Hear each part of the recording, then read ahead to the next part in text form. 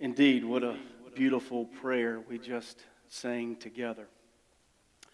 Allow me to say good morning to each of you here in the room, and for those of you worshiping with us online. I'm so glad you've made the decision to be with us today to worship as we come to the conclusion of our 5-week worship series, Define Reality, Offer Hope.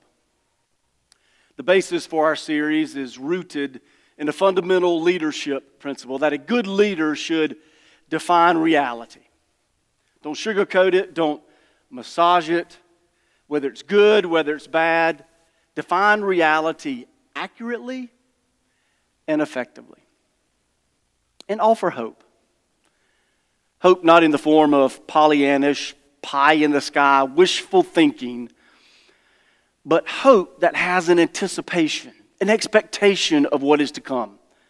You know, hope has an energy that arouses the heart and mind to look for, to anticipate, to step into and explore every possibility for embracing the future.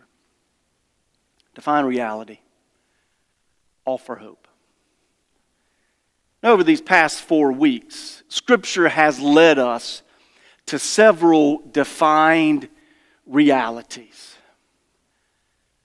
The here we are of exile. What it is to be dead in our sin and transgression. The pain of the groanings of today's world. And the struggle that comes when the church is not united. Now, within all of those realities, we've also leaned into hope. The hope of trusting God and settling in the midst of the here we are of exile. The hope of God's grace and forgiveness of our sins. The hope of patiently straining forward in anticipation of God's transformation of today's groanings. The hope we have and can experience and share through the unity we have in Christ. And now this morning we turn to one of the Gospels. We're going to be in the Gospel of John, the 15th chapter. And as you're turning there, the setting is this. It is Jesus' final night with the disciples. He has washed their feet to provide an example of what it means to be a servant leader. He has told them that one of them is going to betray him, that he is going to be crucified. This is his last shared time with them. So he's summarizing some of his teachings. You know, what is he going to say to them to offer that last little bit of encouragement? What is it that he really wants to emphasize and leave them with? This sits in a larger context called the farewell discourse. From the 13th chapter of John to the 17th chapter of John, we get the whole experience of Jesus' final conversations and experiences with the disciples, including a beautiful prayer at the end that he prays over top of the disciples and on behalf of future believers like us. And so John 15 sits right in the middle of that farewell discourse, of Jesus' final opportunity to share what's on his heart. John chapter 15, we're going to pick it up with the first verse and read through verse 12. I am the true vine, and my Father is the gardener. He cuts off every branch in me that bears no fruit, while every branch that does bear fruit, he prunes, so that it will be even more fruitful. You are already clean because of the word I have spoken to you. Remain in me, as I also remain in you. No branch can bear fruit by itself. It must remain in the vine. Neither can you bear fruit unless you remain in me. I am the vine. you are the branches. If you remain in me and I in you, you will bear much fruit. Apart from me, you can do nothing. If you do not remain in me, you are like a branch that is thrown away and withers. Such branches are picked up, thrown into the fire, and burned. If you remain in me, and my words remain in you, ask whatever you wish, and it will be done for you. This is to my Father's glory, that you bear much fruit, showing yourselves to be my disciples. As the Father has loved me, so I have loved you. Now remain in my love.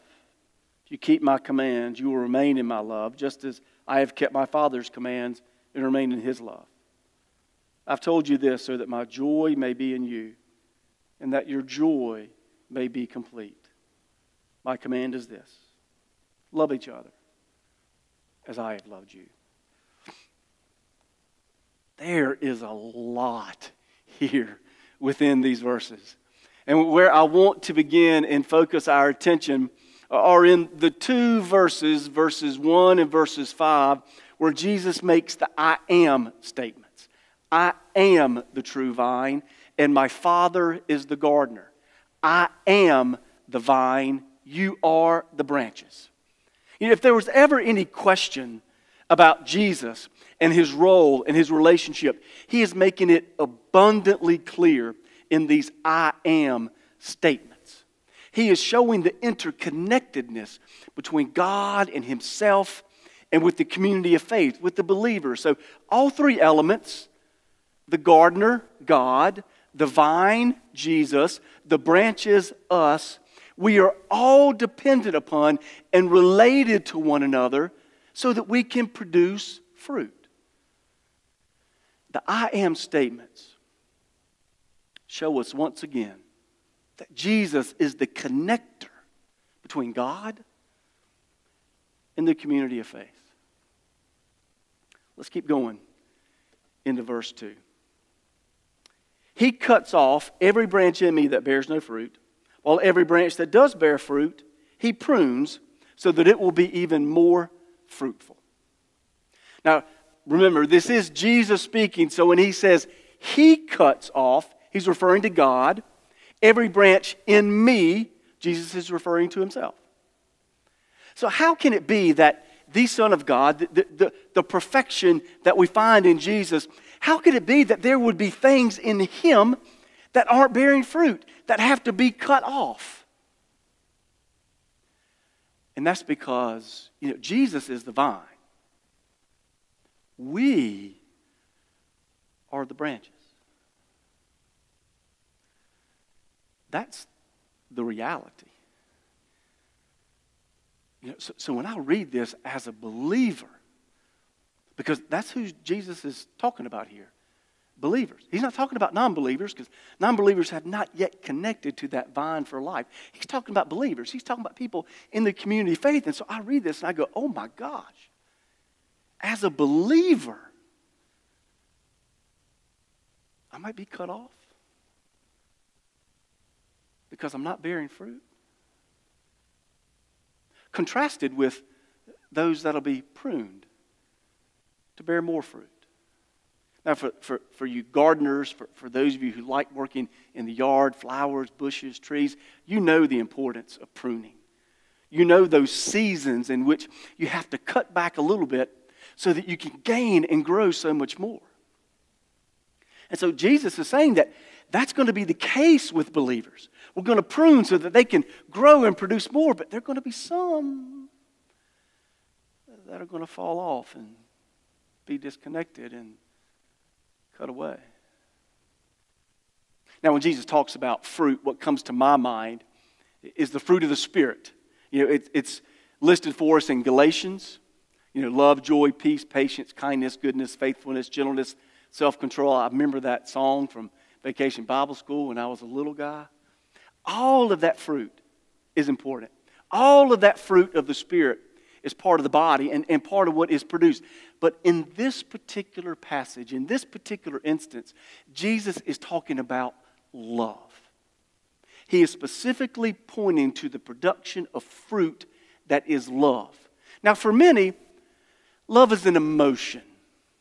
You know, we associate it with the love we have for our parents, for our spouse, for our children, for our siblings maybe, or the love we have for chocolate or ice cream or our favorite team, Go Heels. But love is so much more than that. Love transcends the emotion. Love in its purest form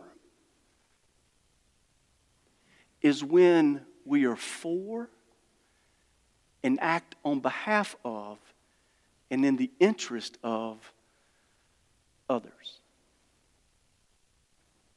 In its purest form, love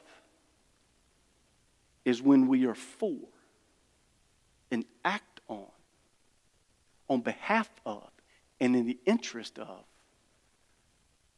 others. Now, Jesus lived this, and Jesus taught this. I encourage you to go back, reread the Gospels, and take note of every time Jesus said or did something in which he was acting on behalf of or in the interest of someone else. It will give you a new perspective on the gospel. A couple of examples. In the 14th chapter of Luke, Jesus has been invited to the home of a Pharisee, a religious leader of the day, to have dinner. And while he's there, he notices the jockeying that's going on among the guests. For they're trying to receive and get the seats of honor for dinner. The seats of honor would be those that are closest to the host. And so he watches as the people are maneuvering and jockeying to get those seats of honor. He says, wait a minute. Don't seek out the seats of honor. Humble yourself. And then he turns to the host and says, you know, when you have parties like this, don't invite your friends and your rich neighbors. Invite the poor and the crippled and the lame. Jesus is teaching them to be for and act on behalf of and in the interest of others. He's urging them to love. Mark chapter 6 is another occasion where Jesus has been teaching and healing for a long period of time, all day, and he's just exhausted. He tells the disciples, I am tired. I need to rest. I need to pray. I need some time to myself. I've got to recharge. And so the disciples are sure. And they carry him away from the crowds, only for the crowds to follow. And then Mark tells us Jesus looked upon those crowds with compassion. And so he spent more time with them. So much time that it took all day and got to be dinner time. And the disciples came to Jesus and said, Jesus, you know, there's probably about 5,000 people here. We need to send them away. They need to go eat. And Jesus said, no. You feed them. And that's what they did. Time and time again, Jesus, in his teachings and his actions, is showing us what it means to be for and act on behalf of and in the best interest of others.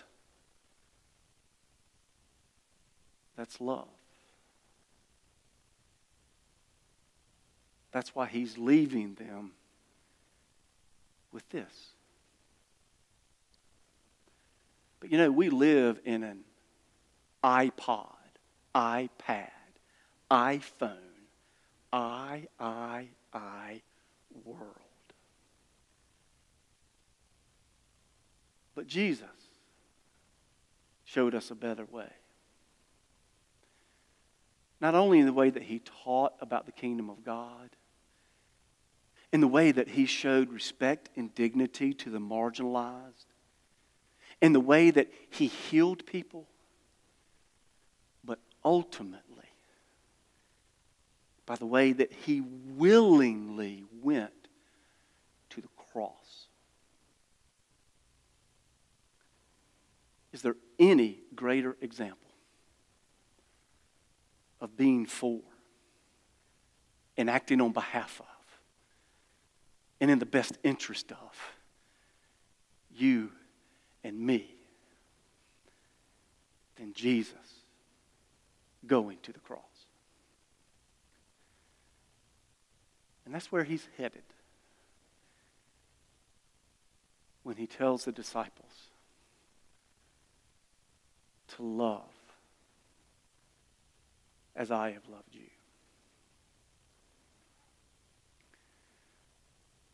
Every reality that we've considered over the past 4 weeks has been leading us to this reality and hope of what it means to love. So Jesus says, abide in me, stay connected to me, keep my commandments. And if you do that, then you will love. You will love as I have loved you. So, how do we do that? We can read that and say, yeah, stay connected to Jesus. God's the gardener, Jesus is the vine, we're the branches. But what can we actually do to stay connected, to abide? Well, a couple of things. And part of it starts with this. Part of it starts with the Scripture. Part of it starts with reading and learning and understanding. Not just for the sake of gaining knowledge, not just for the sake of maybe having greater insight or understanding, but to know the heart of Jesus. We've got to start there. Getting to know the heart of Jesus through the words that are shared with us. And then we've got to come alongside of others as we learn about that heart and share that heart. We've got to be in community. Faith and discipleship at their best are participatory. Faith and discipleship at their best are participatory. A life of faith was never intended to be lived in isolation. A life of faith was never intended to be a spectator sport. The Apostle Paul tells us, work out your faith with fear and trembling. That means take responsibility for it. Do something with it. Make sure it's active. And Jesus had the same intention. Jesus intended for it to be within the community of faith. More than just reading and understanding the heart of God and Jesus, but doing it within community. And part of what we're doing here is that community. The worship of God is so important to the community of faith. But you can only connect at a certain level in worship. It's the life groups. It's the small groups. It's the sharing of life with others at a more intimate level where that true growth starts to take place. Jesus modeled this. Jesus had a small group. He had 12 guys he spent time with. He understood that faith and discipleship at their best are participatory. So he shared life with them. And it's important for us to do the same. And then right in the middle, Jesus says, hey, if you ask for stuff in my name, we'll give it to you. That's prayer. Now, that's a whole nother sermon about what it means to maybe get what you ask for. But he is stressing the importance of prayer. So it starts with the Word and leans into community with an element of prayer and how we share life together. When we abide in that way, when we share life in that way, it leads us to these final few verses that are just beautiful. As the Father has loved me, so have I loved you. Now remain in my love. If you keep my commands, you will remain in my love. Just as I have kept my Father's commands and remain in his love. I've told you this so that my joy may be in you and that your joy may be complete. My command is this: love each other as I have loved you. Past 4 weeks have brought us to this moment. There is no greater hope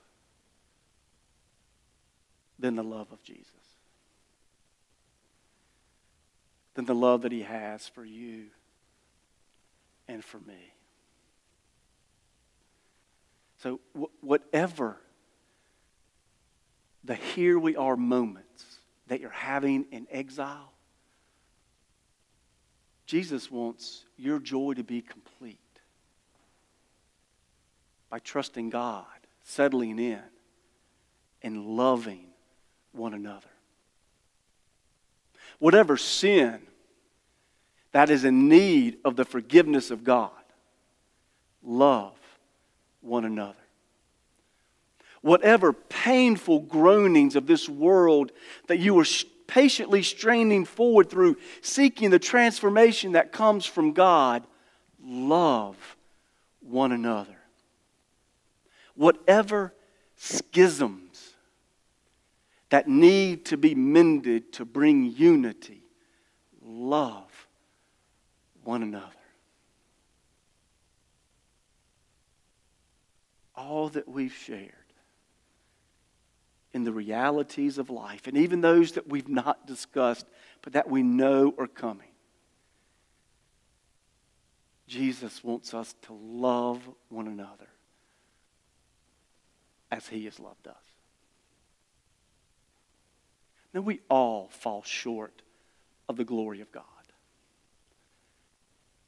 If we will do our best to abide in and stay connected to the true vine that is Jesus, we will live into his commands, and we will experience that love in a way that we can love others. So the question for each of us are these: what change do I need to make so that I can better abide in Jesus? What steps do I need to take so that I can be for and act on behalf of and in the best interest of others? Where do I need to do a better job of receiving the love of Jesus? Maybe forgiving myself for some things, so that I can then be for and act on behalf of and in the best interest of others. Jesus is urging us that he has such a depth of love for us. If we will but receive it and abide in him, that we can love others. And so as our team comes to lead us in our final song, indeed is a time of reflection. Worship is our opportunity to respond to God. And so I hope as we sing this song together, if there are next steps you're thinking through, if you have questions, thoughts, I hope this will be an opportunity for you to think about those next steps that you need to take so that you can abide in Jesus and be for and act on behalf of and in the best interest of others.